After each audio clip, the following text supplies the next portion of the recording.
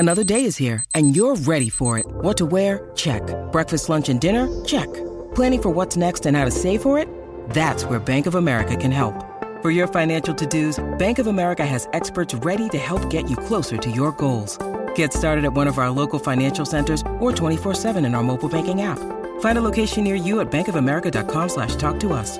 What would you like the power to do? Mobile banking requires downloading the app and is only available for select devices. Message and data rates may apply. Bank of America N.A., member FDIC. When you need mealtime inspiration, it's worth shopping Kroger, where you'll find over 30,000 mouth-watering choices that excite your inner foodie. And no matter what tasty choice you make, you'll enjoy our everyday low prices, plus extra ways to save, like digital coupons worth over $600 each week. You can also save up to $1 off per gallon at the pump with fuel points. More savings and more inspiring flavors make shopping Kroger worth it every time. Kroger, fresh for everyone. Fuel restrictions apply.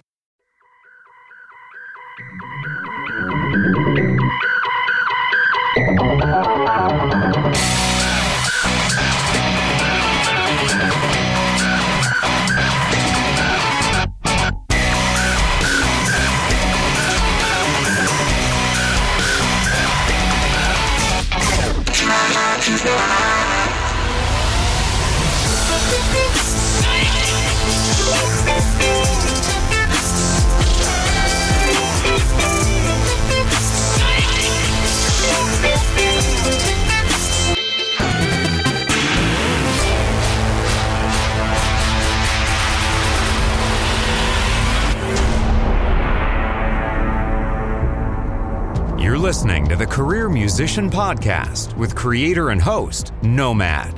With 20-plus years of experience in the music industry, Nomad has done just about everything to earn a living as a career musician. From being music director to celebrity artists, playing iconic arenas and stadiums, composing for film and TV, and even playing your average local club gigs, he's done it all. Nomad's mission is to empower musicians across the globe with strategies for a sustainable career while blasting stereotypes, and to bring you tried and true wisdom from his colleagues in this crazy business we call music. What do Gwen Stefani and Shania Twain have in common? Well, for one, they both have Vegas residencies. But more importantly, on the bottom end, they have Derek Frank holding down the bass. That's right, Derek Frank is on tour with both Gwen and Shania, in addition to doing their Vegas residencies. Also, if you live in the Los Angeles area, you can check out Derek Frank at Soundcheck Live, and he's in the resident band there at Lucky Strike in Hollywood. Additionally, Derek has played with Shakira, Paulina Rubio, Daniel Powder, Air Supply, Mindy Abair and the Bone Shakers, and you guessed it, the list goes on. Check out Derek Frank, bass player extraordinaire, right here on the Career Musician Podcast. Derek Frank, welcome to Nomad's Place. Hey, man. Good to be here. Thank you so much for coming, man. Dude, my pleasure. Right down the street. Yes, very cool. Yeah. We were just talking about how we met, right? We're neighbors. Yeah. Burbank. Yep. Gotta love Burbank. Indeed, man. Mm-hmm. Now, your house, you have a studio as well, right? Mm-hmm. Yep. Got a garage. We that was kind of the main selling point of the house, is that we had a 3-car garage that we could build a studio in. That's awesome. Yeah. I mean, I wonder how many people in Burbank are actually musicians, right? Probably producers, half. Composers, players. Yeah, it seems like every couple of months I get invited to some session, and it's like down the street somewhere in someone's garage. I'm like, oh my God, I didn't even know there was a studio here. That's awesome. But it seems like half the houses in Burbank have some sort of studio, Right. Everybody's in the industry. Exactly. Then not to mention writers and actors and producers, directors. Yeah, right? for sure. We're definitely in the entertainment district here. In the hub. That's awesome. Yeah, cool.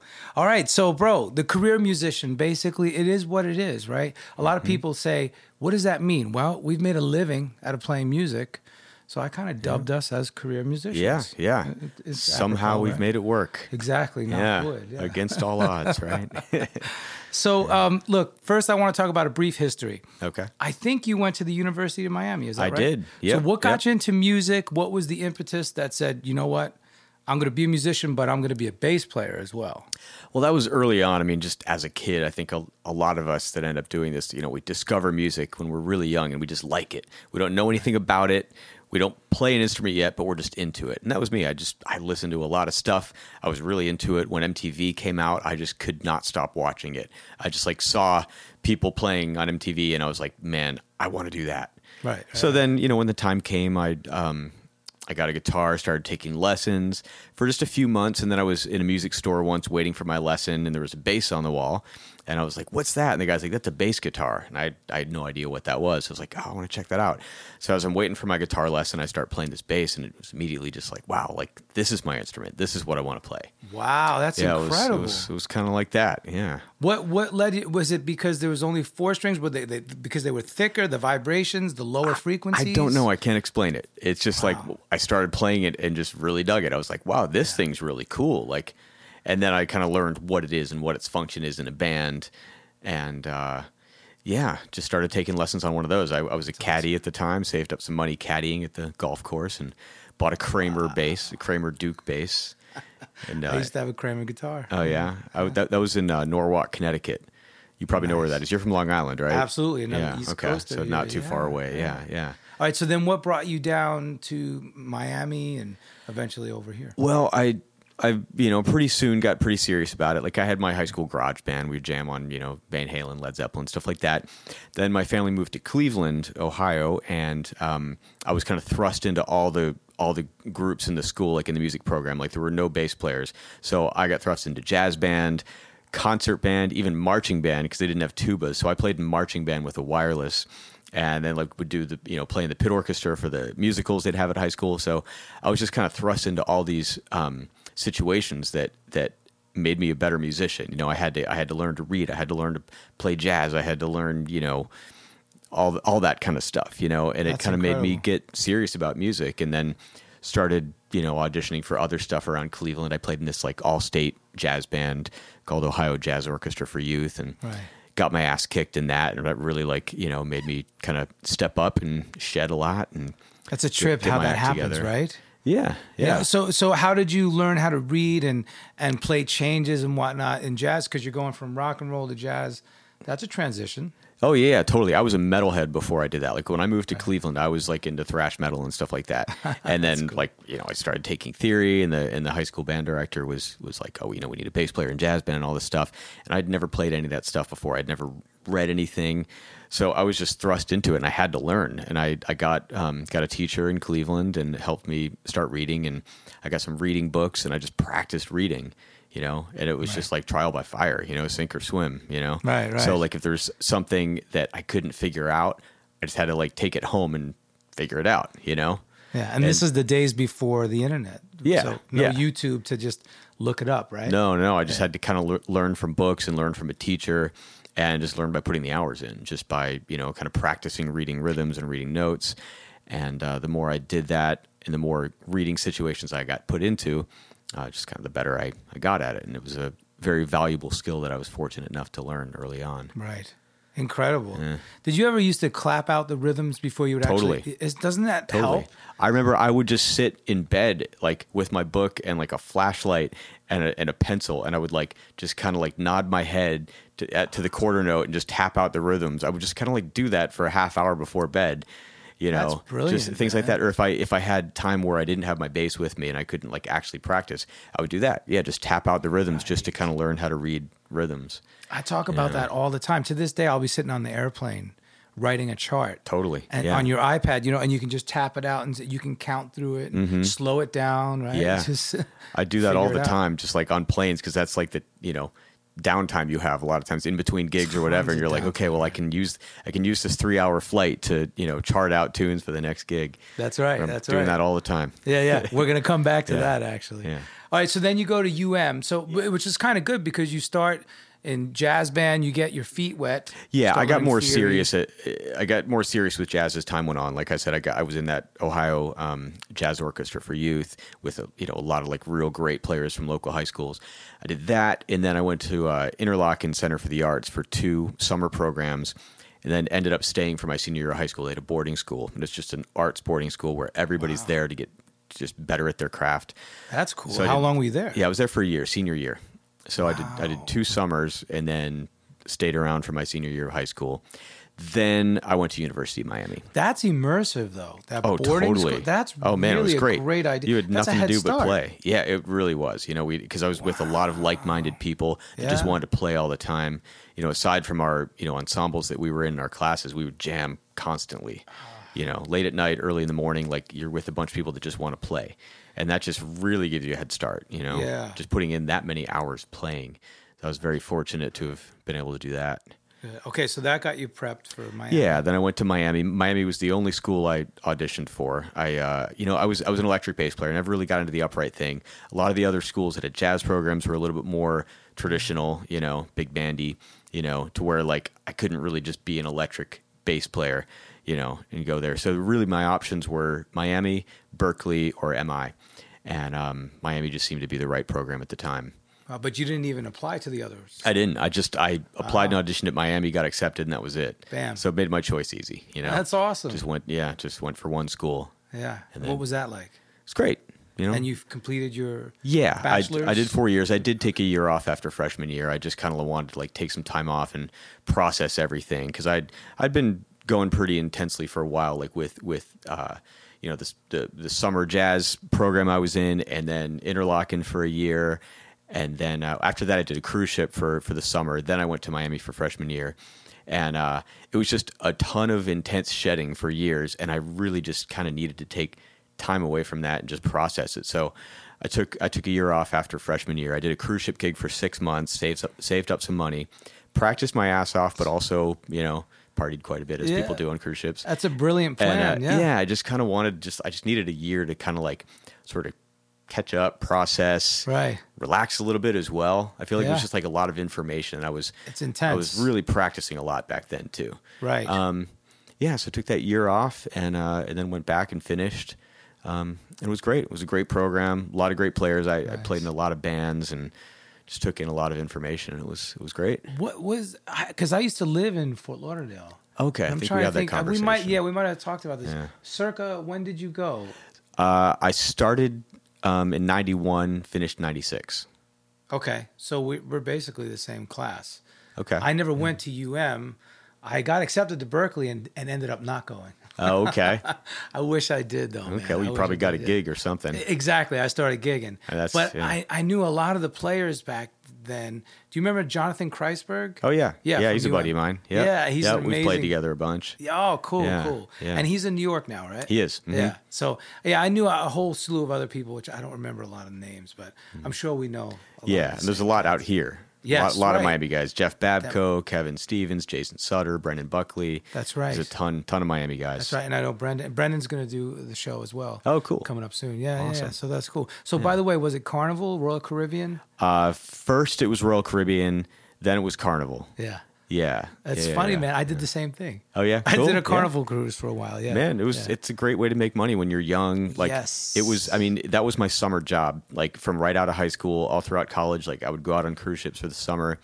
And it was great because I was, you're playing 6 nights a week, Right. play different music because you're backing up whatever shows come on, like Right. whatever singers All the variety come on. shows and everything. Yeah, you're reading charts all the time, and we had a lot of great players. Like we would jam a lot as well. Like, we'd like after the show, we'd go get something to eat, go back in the lounge, and just play. A lot of That's times we'd awesome. play till 3 a.m. Sometimes I got into serious practice modes. I would practice till like 7 a.m., go to bed, wake up at like 2. Because you don't really have to do anything Get during ready the for the day. gig again. Yeah, so I Yeah. got very nocturnal and just really like, at that time, no one's bothering you. You're just like, I would go in the showroom where we would play, and the stage would just be empty, and that was just like I could have the whole place to myself. It's quiet. I would just practice. Yeah. See, that's a work ethic that I totally admire. And that's what we're talking about, man. It's like, that kind of focus and discipline, I feel like a lot of times is lost today because Yeah. there's so many distractions. There are a lot of distractions. To Yeah. no one's fault. Even I find myself sometimes, okay, I'm going to sit down and practice. And then if I dare open up YouTube, Yeah. I'm stuck now. Yeah, Now yeah, my it's jaw is true. dropping watching other players. And I'm like, well, what the hell? I can't do what he's doing or she's doing. Right. Right? I mean, that's just one example, but there's so many distractions, right? Yeah. Back then, I didn't have a phone, no Yeah, there's email. no email. No one could get a hold of me. I couldn't check my Instagram. Yeah. It's like, yeah. It's Yeah, brilliant, man. yeah. But I was the same way. I was very methodical and just stuck to it. I really loved the plan Mm-hmm. that you kind of carved out for yourself. So you're making money. By the way, any young career musicians out there listening, if you're single, young, and you just want to get out and explore, check out the cruise lines because Yeah. it's a great opportunity and there's no overhead. You don't have to pay rent. Yeah, you save your money. As long as you give up your apartment or whatever, Right, and you're right. not paying rent. It's a great way to save Then money. it's really smart. Yeah, I always recommend that to young players like that are just out of college or just Yeah. want to go gig. It's like, yeah, do that. Go see the world. I and agree. you just get a lot of playing done. You Yeah. can meet some great people. I'm still very much in touch with a lot of the people that I played with on ships. That's A awesome. lot of them are have great music careers going. See, there you go. Yeah, A lot of people ask me, man, how do I get on tours? How do I get on tours? I think that's a great place to start. Yeah. Go get your chops up on a cruise ship. Mm-hmm. Build up all those, like you said, relationships and experience. Yeah. And then things will happen if you're living in the right place. And, For sure. Hanging with the right people. Yeah. That's awesome, man. Brilliant. So you did that and then graduated UM. What brought you out west to LA? So yeah, it's interesting. I kind of ended up here by mistake. It wasn't. I wasn't trying to get to LA. It's really weird. The universe has plans for you. It's like Yeah, things sure work does. out the way they're supposed to sometimes. And when I finished college, I moved to Boston. I was dating a girl at the time who was a singer.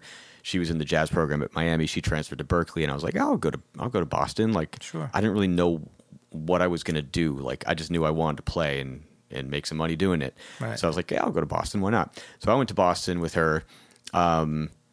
Didn't really work out, just gig wise, relationship wise, and then eventually, I was just like, all right, I got to get out of here. And I went back on a cruise ship, make some money because I was broke. So went to the cruise ship for a bit, and then I had some friends in San Francisco that were making a living playing jazz. They were playing a lot, doing well, and said the scene was great. I was like, oh, that'd be cool. I'll go to San Fran.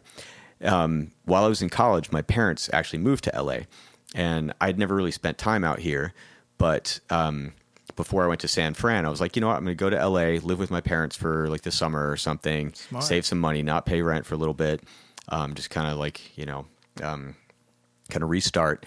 Yeah. And but I was in LA for like 2 weeks and decided to stay. So Anthony King got you some gigs out here. Yeah, And you just yeah. decided to stay. Yeah, I was here for a couple of weeks. We started doing jazz gigs around town, and I just kind of said, you know what, there's so much happening here. This is the place I need to be. Yeah. And so that was in 97. So I've been here almost 23 years now. Wow. Yeah.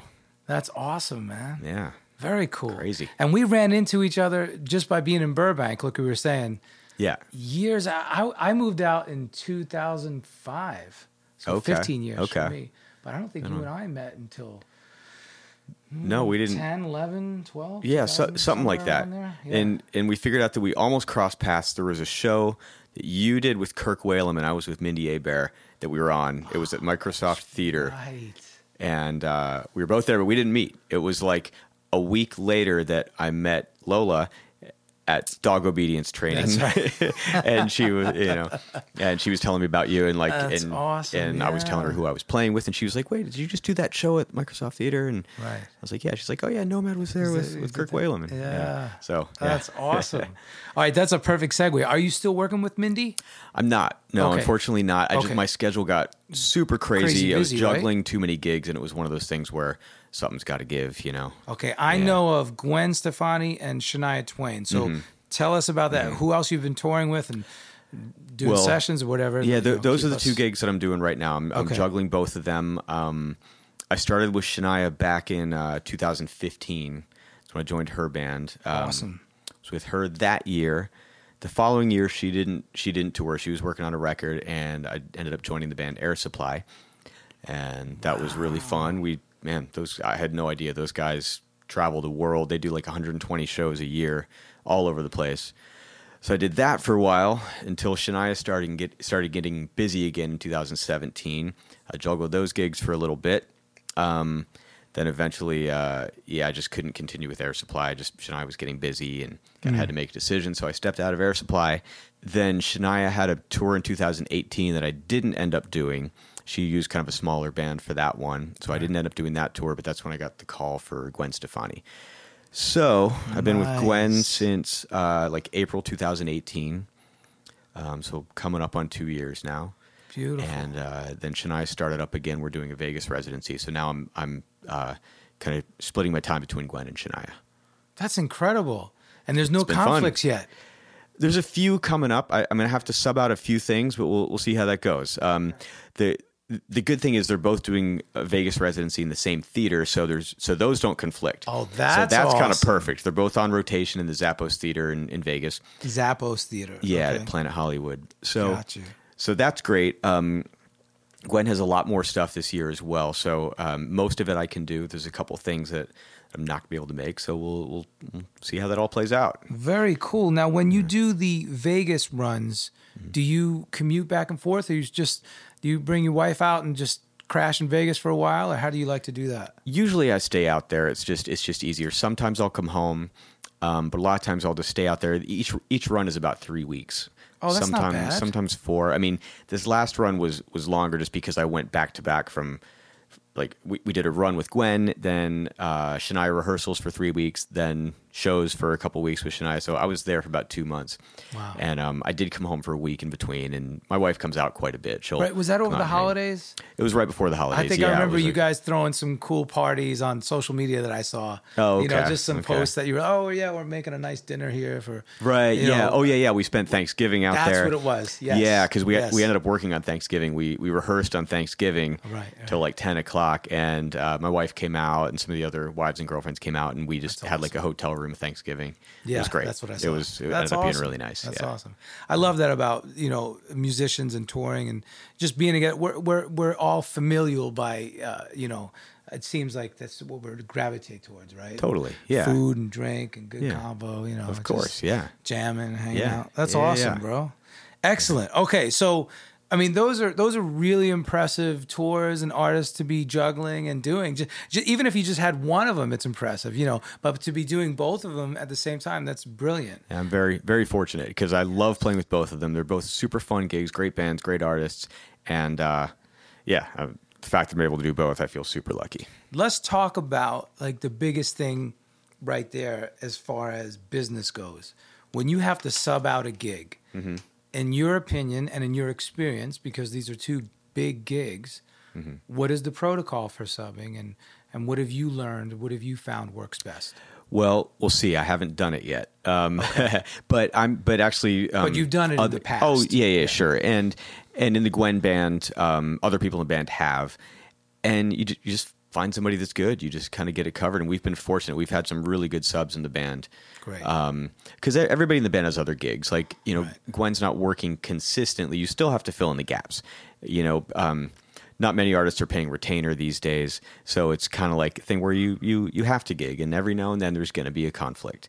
Just what it is. So, the good thing about Her Camp is they seem to be pretty understanding of that. So a couple of the guys in the band have subbed out. And one of the guys that subbed on drums was the former drum tech, so he knew the show. He'd been on tour, and he did a great job. That's awesome.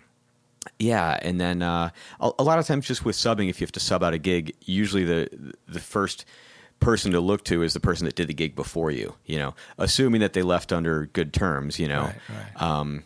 Kind of see if whoever did the gig before you is available, because then that person knows the show. Then you're in good shape. And let that be like the underlying lesson here. You want to leave any gig on good terms. Of course. You know, that's the goal, right? Yeah, absolutely. So, and then you mentioned that, and then also filling in the gaps. It sounds like you have a really good sense of how to operate in the industry, within the industry after all these years.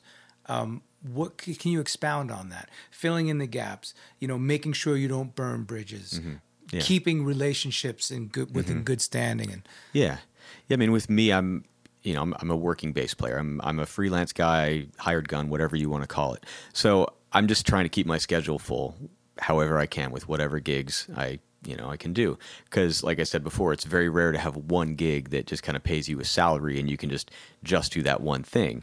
So, I think a lot of us working musicians just do that. We'll have a couple of our steady gigs, and then we do other things in between. A lot of times that's subbing. Sometimes it's you're holding on to a few gigs at once where you are the main guy on those gigs and you have to juggle. But when it comes time to sub out something, you just got to make sure that the gig is covered. You get someone that you trust, that is going to do a good job. prepare them however you can, give them, board recordings, charts, whatever you've done for your prep, pass that on to the guy who's going to sub, just to help him out and, ensure that he's going to do a great job. Talk about the concept of being nervous. Oh, I don't want to get somebody who they love so much that they might not invite me back. How do you feel about the morals and values of that? And because I know what I would like to see happen if I hired somebody to fill in for me. What are you looking for? How do you feel? I don't really think about that too much. I mean, the people that I'm going to call to sub for me are usually people that are my friends.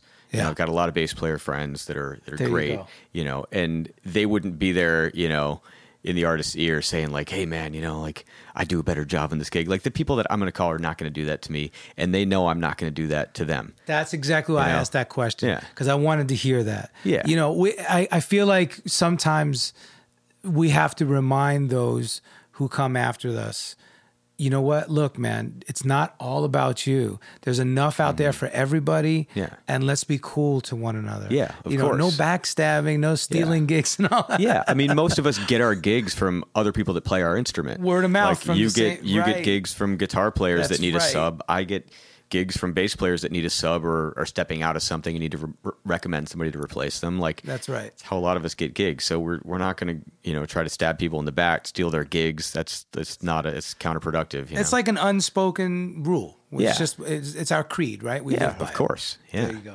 Yeah. Beautiful. I love that. that. All right. So speaking of being on tour with all these great, artists, what are some of the tour essentials for you? Gear, peripheral items, packing, travel tips, list any little insight and things that you say, man, this like things is I gotta have on the road, Well, gear wise, it just depends on the gig. Whenever I'm starting a new gig, I try to just figure out what the best sound is going to be, what the best situation is going to be. There's been a lot of trial and error over the years for that, and for the artist sound, you're cultivating your instrument. Yeah, for the artist sound, for the production. Like a lot of times, if I'm starting a gig, I'm like, okay, are we using amps? Are we not using amps? Because a lot of the gigs nowadays are ampless. They want a clean stage. I've started using Kemper profilers. I use them on both the Shania gig and the Gwen gig, and they're amazing. So I've profiled my Aguilar rig. I mean, if I had my choice, I'd have my Aguilar touring rig out with me. Unfortunately, in today's situation, that's not always possible. So I've profiled my own amp, and I just use it in my Kemper profiler. So you just bring the Kemper head. Yeah, because I'm juggling 2 gigs right now, I keep a set of gear with each of them, so I don't have to physically bring stuff myself or swap stuff out. So I've got 2 profilers that live in a rack in Gwen's locker, and they take that back and forth. Plus I keep 3 basses on that gig, and it just stays with her gear and just makes it easy. And then same with Shania, all the Shania gear stays in Vegas. We're all on Kemper profilers. Then I've got a trunk full of basses that I keep out in Vegas, and when it comes time to play, they just bring that. So gear wise, that's kind of what I do. Like if I'm juggling gigs, I try to figure out the easiest way to make my gear available. Because a lot of times I may go right from one gig to the next. I can't go home to pick stuff up or take stuff to a cartage place or whatever. So I try to just kind of figure out what the best gear situation is going to be. That's perfect. Yeah. And then do you travel yourself on your person? Do you take a bass? Do you take a small rig when you're flying, or just for one-offs? Like we do some one-offs, some fly dates. Usually for that, I'll bring 1 bass and then backline a couple more. Okay, like right. I'll backline, backline a 5-string, a P bass, and then I'll bring with Gwen. I have I've been using Fano basses with Gwen, nice. So I have this really great Fano JM4, and I bring one of those for the one-offs. Yeah. You bring any pedals, a little pedal board? I was using a Line 6 HX Stomp along with a Noble Tube preamp, and that was kind of like this little mini pedal board that I would bring. But I'm going to start using the Kemper Stage, just because I've got my sounds really dialed in for that. So I'm going to get one of those pretty soon. It's the Kemper's little pedal board. Right. And then that's great because then there's continuity. So no matter where you go, your sound is consistent. Yeah, exactly. Right? Yeah. Very So cool. So typically for one-offs, I'll bring, depending on the gig, I'll bring some form of pedal board and 1 bass, and then just backline whatever else I need. Nice. How about yourself? You bring a backpack, some luggage. Any tips for traveling? Like, any travel hacks? Yeah, we've all got our stuff that we can't live without. Like when I travel, I have to bring a Bluetooth speaker for my hotel room. Yes. Have to bring a little essential oil diffuser, get the room smelling nice, I forgot to turn mine on today. Oh, man, yeah. Like total, travel essentials. Right. What else? A lot of times I bring a little travel yoga mat. I don't know. Are you those are the you first the things type that of come to person mind. that, because I know I am, do you follow up with all your airline details, or do you say, hey, whatever happens, if I get stuck in a middle seat, if they forget my mileage, whatever, or are you proactive about Oh, no, I'm totally proactive. Same way, right? Yeah, as soon as I know the flight gets booked, because they don't always enter your frequent flyer info and all That's that. right. So, some places do that meticulously, some don't. I mean, some tour managers. Right. So I'll always go in there, select my seat, upgrade if I can. If you can, that's do all that, because people don't necessarily do that for you all the time. So I'm totally meticulous about that. I feel like sometimes I'm a broken record because I talk about that all the time. Yeah, and you got to make sure you get your miles. Man, keep your status and all that. As many times as you've been around the world touring, I'm sure you have some good mileage status, right? Yeah, although, man, this year is weird. Like, I've lost all my status. Actually, last year I lost it because I wasn't doing Vegas, right? Yeah. I'm not touring like I used to. I'm in Vegas pretty much, and then we've done some one-offs, and we've done a lot of international stuff, but. A lot of times it's not on the same airline. So it's like, okay, I got a handful of miles on this airline, handful on this. Could be some international airline where they're not part of any alliance. So, right. Those are the worst. But yeah, I mean, all of us that travel a lot, like all that stuff, means a lot to us. We're always trying to figure out our status situation and all that. That's right. You're listening to the Career Musician Podcast by Nomad. Follow the Career Musician on Instagram and Facebook. Hey, this is Derek Frank from Gwen Stefani and Shania Twain's bands, and you are listening to The Career Musician.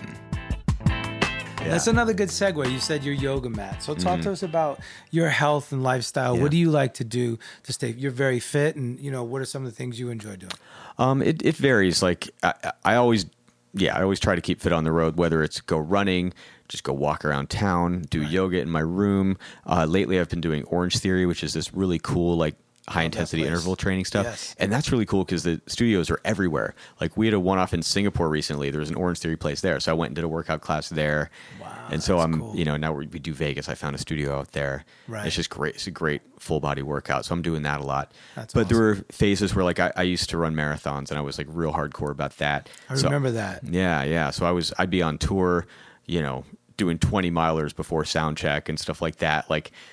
Wow. That's something I really enjoyed because that's a great way to see a city. It's just true. Get out in the morning and run, Yes. I'd be getting back at 10 a.m. Everybody else would be, be just waking up. Just kind of waking up. Hungover, and I'm like, man, I just ran 15 miles, Doesn't that feel great? It does. I started doing that a handful of years ago as well, yeah. Yeah, it's a great way to see a place, Yeah. So I was really into that for a while. These days I'm not running as much, but... Yeah, every couple of years I get into something else, but I'm always active. It's a necessary thing. Yeah. That's right. It's so important. Yeah, so important. So, man, all right, let's talk about some of the basic concepts of business acumen. A lot of times I feel like people put music first, and as we should, especially for the first part of our career and training, but then they forget that we're self-employed we're independent contractors, right? Mm-hmm. Self-employed musicians, which means we have to have a lot of business skill. Mm-hmm. So, talk about that. Do you have an accountant? Do your own accounting, or, planning your schedule, branding, and all these different things, invoicing, a little bit about how you deal with that. Yeah, I mean, I do everything myself as far as if I have to send somebody an invoice. I have an accountant, but my accountant doesn't manage everything for me. My accountant does my taxes and stuff and advises me on things. But yeah, if I have to send invoices out, I do that. Just kind of keep track of all my stuff, keep my receipts, stuff like that. Sure. So that's the financial thing. How about interfacing for gigs? Do you...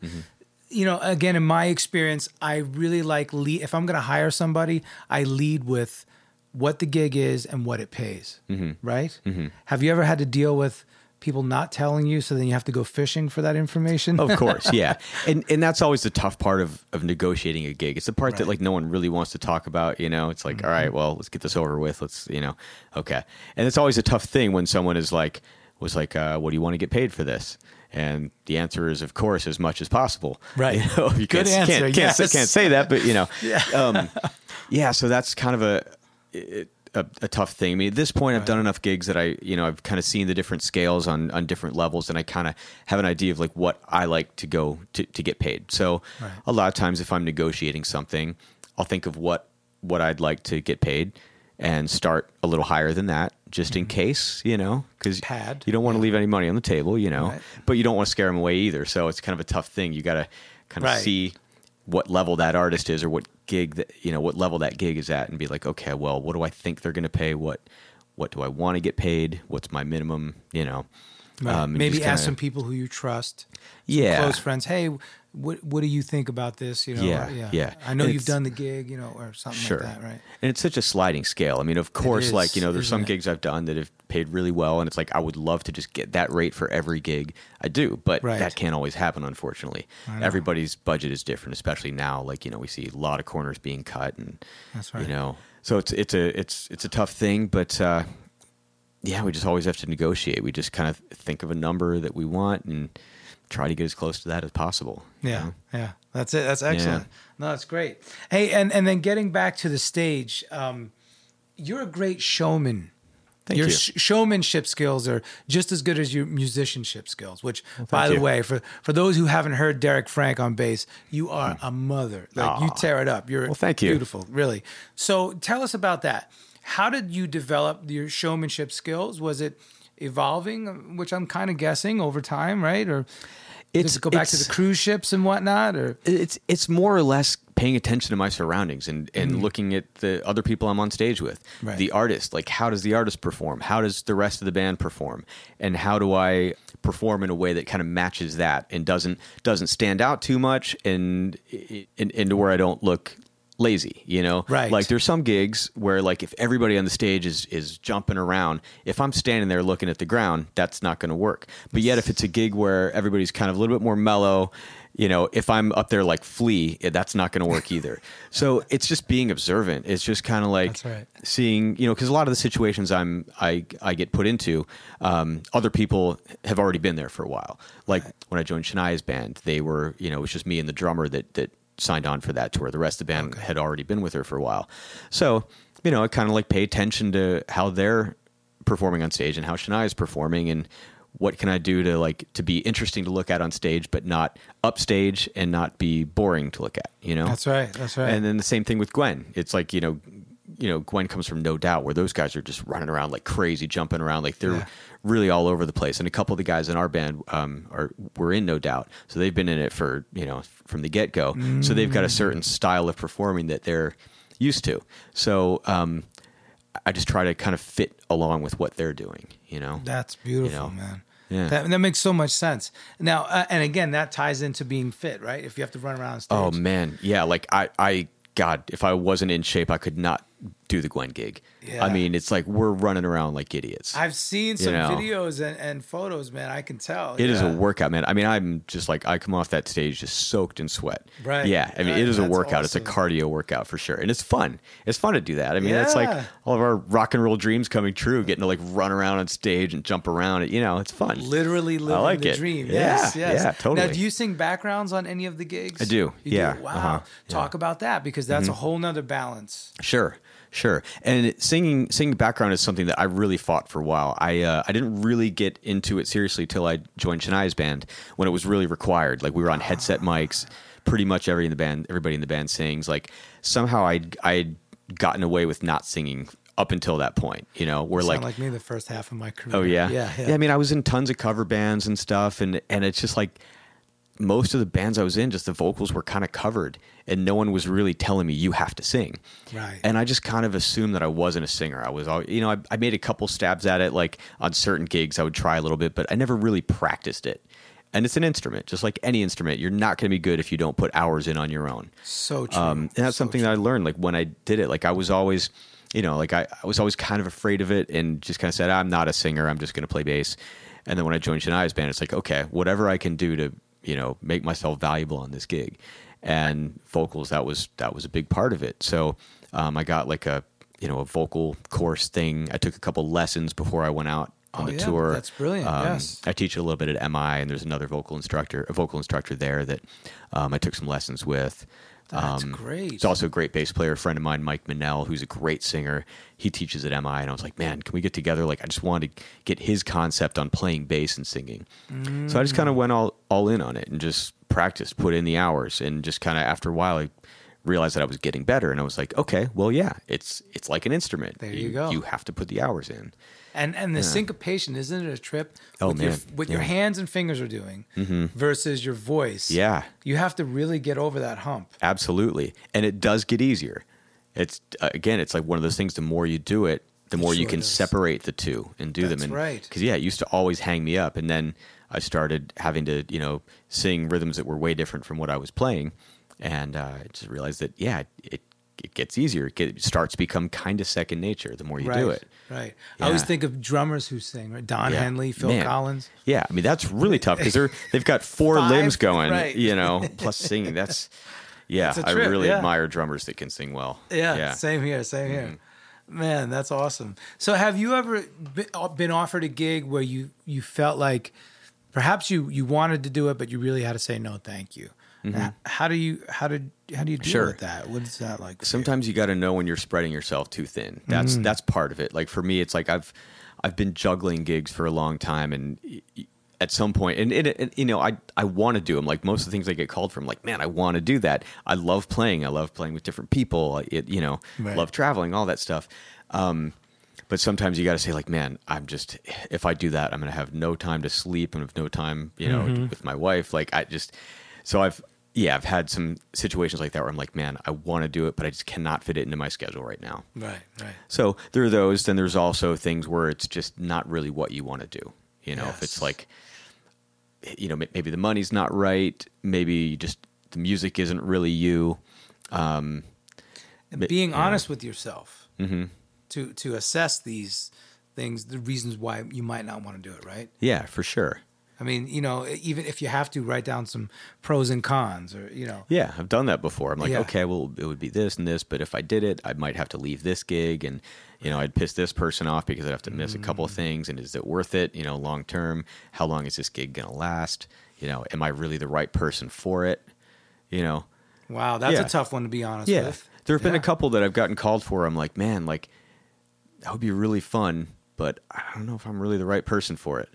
Wow. I got called for Marilyn Manson years ago, and it was just like putting the feelers out. It wasn't like I wasn't being offered the gig yet, but I was just like, wow, like, am I the right guy for that? Like, I want to be the guy for everything, but I'm like, man, I don't know. I don't really know if that's a gig for me. I think as I might. Cool as it sounds. Yeah. And the artist might not be happy with me. Like if I get there and I'm not what that person envisions, then it's not going to work out, So true. And I can't step too far out of like who I am. I still got to be me on any gig, but but at that time that call came in, I'm like, man, I just don't think I'm the Marilyn Manson guy.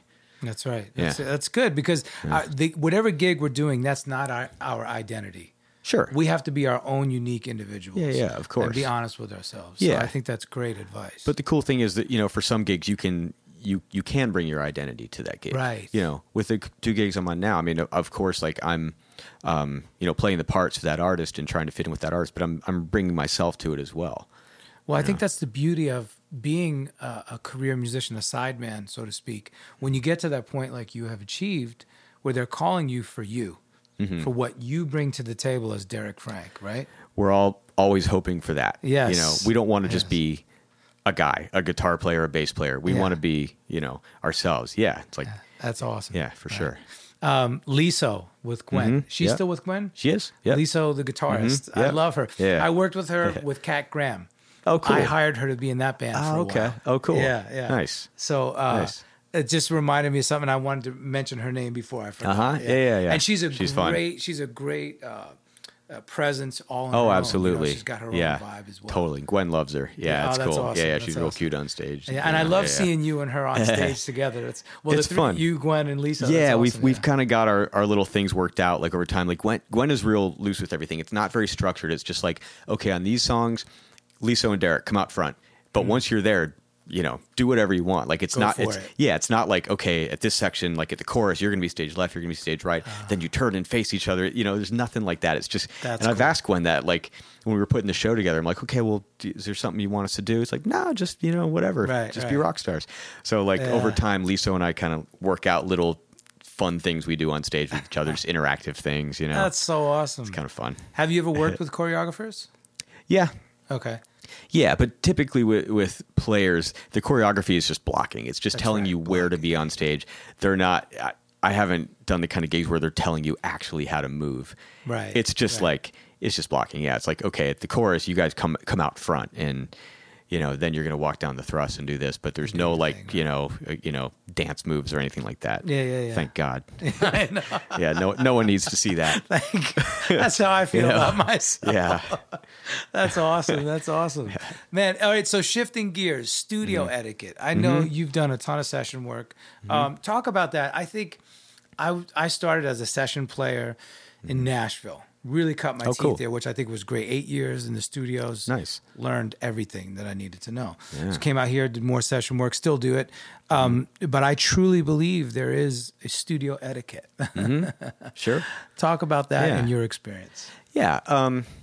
Well, it kind of starts with the call for the project. It's like, okay, what kind of music is it? I always try to ask questions like, any specific basses you want, any specific sounds you're looking for. What are we doing? Just so I know what to bring. That's kind of the first thing. Like, That's I want right. to make sure that I'm showing up with the right gear. Your toolbox has to be appropriate. And a lot of times it's way more gear than you're actually going to use. Like I've brought, 6, 7 basses to sessions and only used one. Yes. But you got to bring those 6 or 7 basses because you never know when they're going to be like, oh man, maybe like a hollow body here. Because a lot of times when you get the call, they don't know exactly what they want until you start creating. You start getting in there and getting right. sounds and playing these songs. So yeah, the first bit is just showing up with all the right gear and giving them plenty of options. I always show up with like pencils, pad of paper, so I can make my little notes. Got a little manuscript book, so I can because a lot of times they don't provide charts. Most of the time they don't. So just prepared to kind of write my own charts. I always bring my in-ears and a little extension cord to sessions because I just prefer that over headphones. Oh, you do? Yeah, so Cool. like I just bring a little headphone extension in my Right. in-ears. I mean, sometimes as a bass player, I'll track in the control room, so Sure. I don't need cans or anything. Sure. But a lot of times I'll be in the live room, like if we're all tracking together. Yeah. Yeah. Yeah. Which I always look forward to with those Right. sessions. How about knowing when to speak up and when to keep your mouth shut? Yeah, and there's a lot of psychology involved. Like That's right. With the producer, the engineer, the artist, and when you get there, you just have to be kind of pay attention to how they run things. Do they like to dictate everything to you and you just do what they say, or are they looking for you to come up with ideas? And you got to kind of figure that out because if they're the kind of person that they seem very locked into what they're doing and very they already have a clear idea of what they want you to do, they just kind of go with that, because Right, that's what right. they want. Right. But if they're just kind of like, I don't know, then you don't want to say, well, I don't know know either. either, right? Yeah. It's then you got to kind of be creative and step up and be like, well, how about this? Or, let's try a couple things, That's right. Yeah. I mean, both things are great. It's great when someone has a clear idea of what they want, because then you give it to them and it's easy. It's all good, assuming that they do know what they want. Then also it's great when they give you some creative input as well. That's right. But yeah, it's just like I said, it's a lot of psychology, just trying to be observant and figure out how these people are running things and just fit in. Yeah. I think you hit it on the head. You've said it several times. Be observant. Pay attention to the room. Read the room. Absolutely. Read the room and see what's appropriate. Yeah, I mean that's kind of my concept of just working as a musician. It's always just being observant, reading the room, figuring out how you can fit in. Like It's a trip. There's a lot of psychology involved with our job. Absolutely, but Yes. it's a lot easier than people think. You just have to pay attention. There you go. Not Yes. not everybody pays attention. They just come in there Yes. like, yeah, this is how I do it. This is me. Yeah. Yeah, and we're sidemen. We're hired guns. We're there to do whatever they need us to do. That's right. Whether it's on stage or in the studio. That's right. Yeah. Oh man, I love that. So, any memorable moments, artists on tour, sessions, whatever, Man. hanging out, having dinner. If you Man. had to pick one, they're all memorable moments, you know. Right. I just try to That's a take good it all answer. in, you know. Like all the travel is amazing. I try not to take any of it for granted, you know. Like whether you know, try to just take in all the experiences of playing in a different country, or different state that hangs with the bands and the artists are always great. I always just cherish that time, you know, and just kind of realize how lucky we are that we get to do this for a living. I mean, God, it's amazing. Even if it's just like we're in the middle of nowhere and we're at an Olive Garden and we're just like joking around and laughing, it's still awesome. Right. You know, we're not sitting behind a desk, you know. Yes. We're not digging a ditch. We're out there hanging out and having a good time with like-minded people, and then we get to go, you know, go make noise on a stage for an hour and a half or so. You know, And like you say, live out cool. our rock and roll fantasies, Yeah. and then get up the next day and take a run around the city or whatever. You Yeah, know, all totally. these privileges we Yeah, have, right? Yeah, I just love all that. You know, Yeah. you know, you could be in, you know, some strange country at some big festival in front of tons of people and they're going nuts. You see people crying in the audience because they're such a fan of like the artist or band you're playing with, and that stuff is amazing. That like, you know, people can be so touched by what you're doing.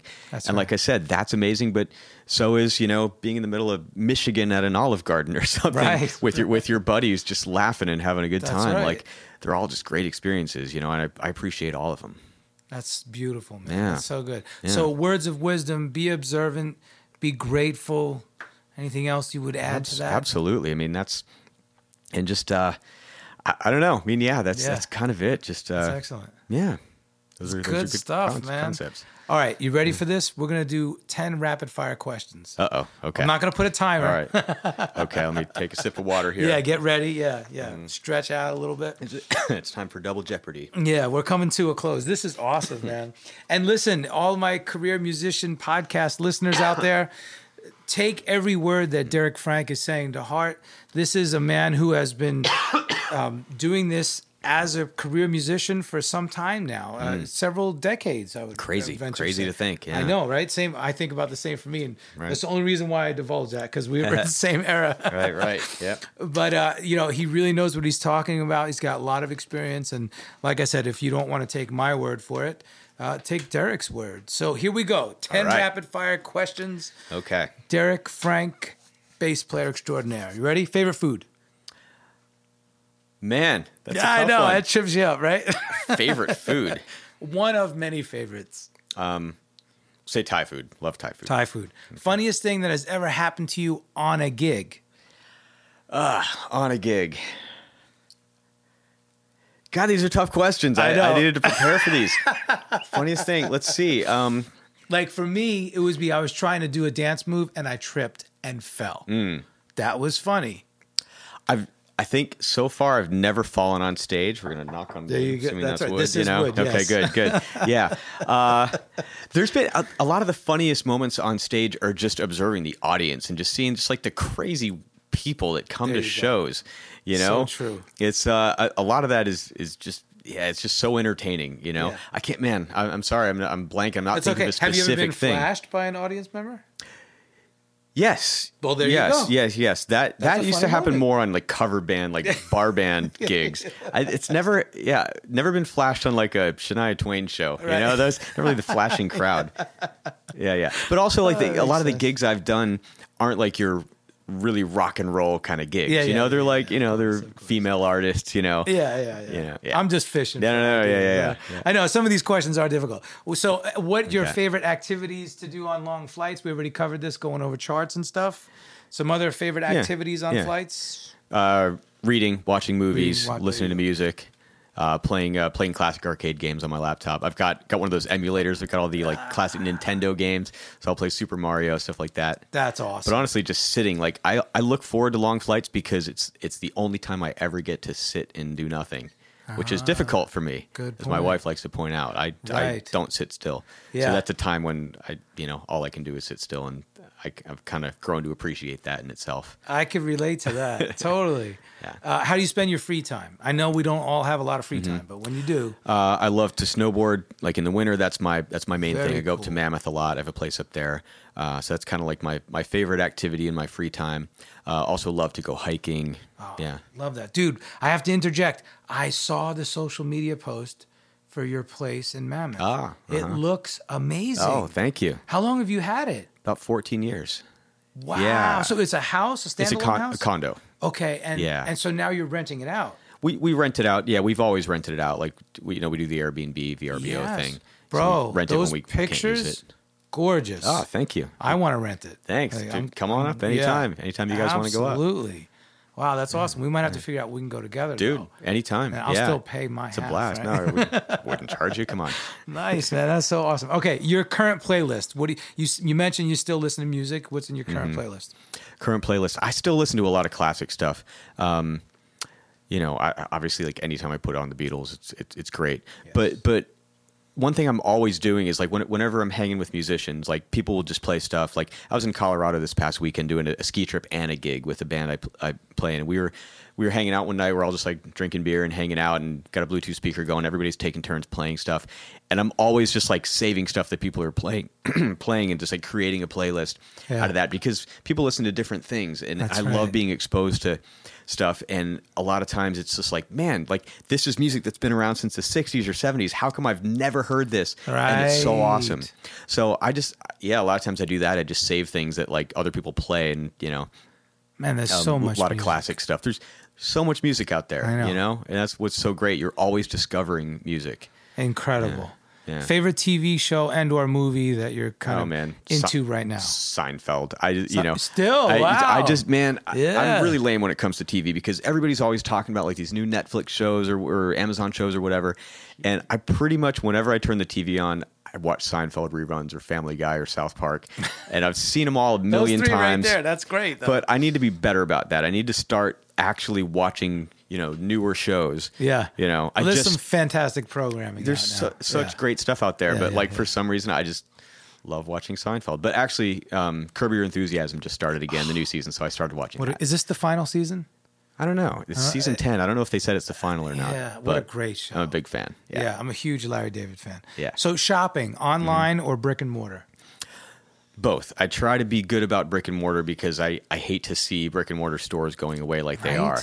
I know. So I like to shop at stores, but a lot of times it's just so convenient to shop online. And with a lot of clothing, I kind of know the brands that I like, and I order stuff online. So I do a lot of online shopping.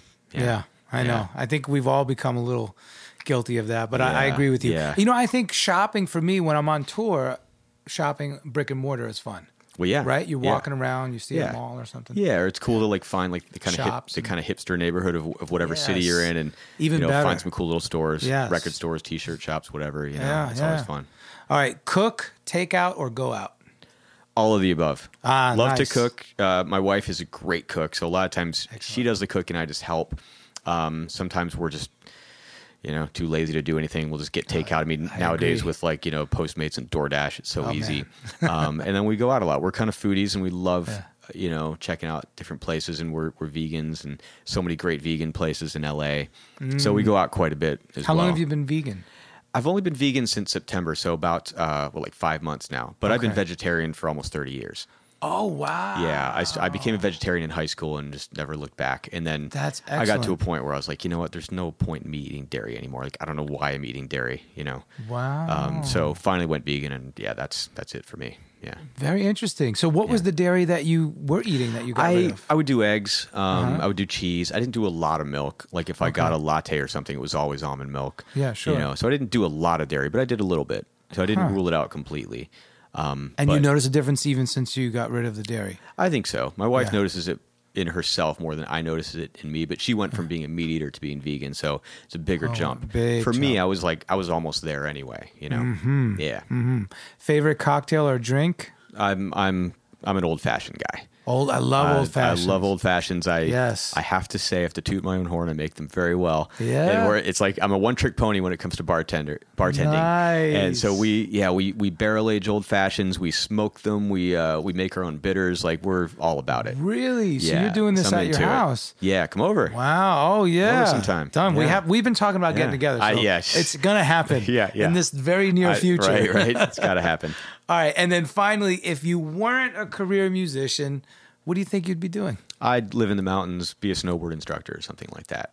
Nice. Yeah, I would do something in the outdoors. Like, definitely live in a ski town.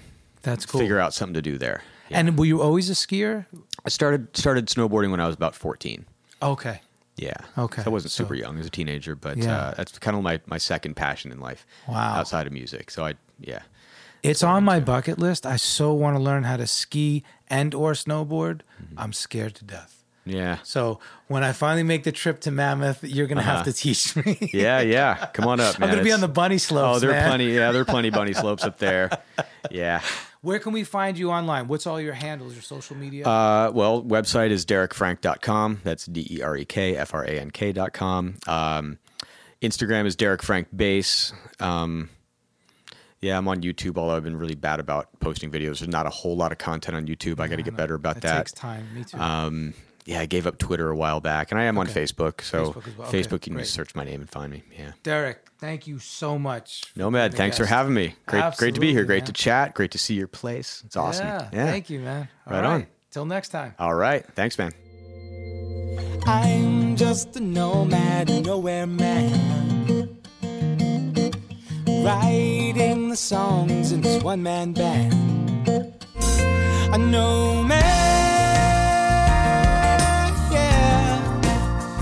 I'm a nomad,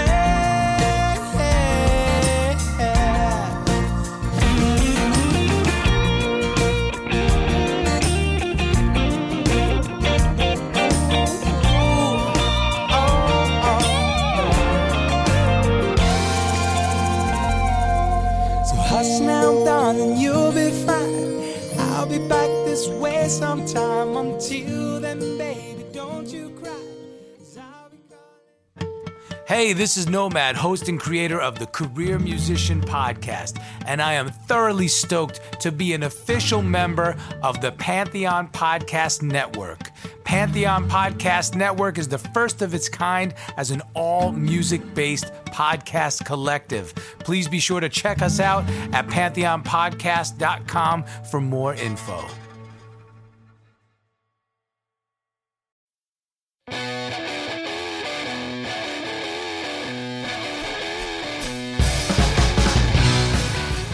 Hey everybody, this is Brian Reisman, host of the podcast Side Jams, which is now a proud member of the Pantheon family of podcasts. I've been a freelance entertainment journalist for 25 years now, and I often end up in conversations that go off on tangents. Suddenly you're discussing someone's outside passion or hobby, something you didn't know about, and it leads into revelations about their character and about their life outside of their art.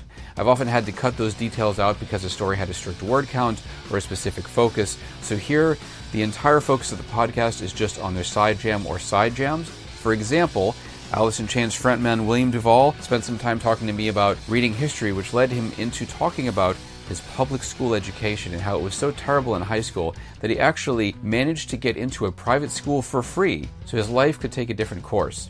In this series of podcasts, you're going to be hearing my interviews with musicians of all different backgrounds and genres, talking about everything from surfing to collecting antiques to stargazing. I hope you enjoy Side Jams. Please tune in regularly, and I'll have a lot of interesting guests in store for you.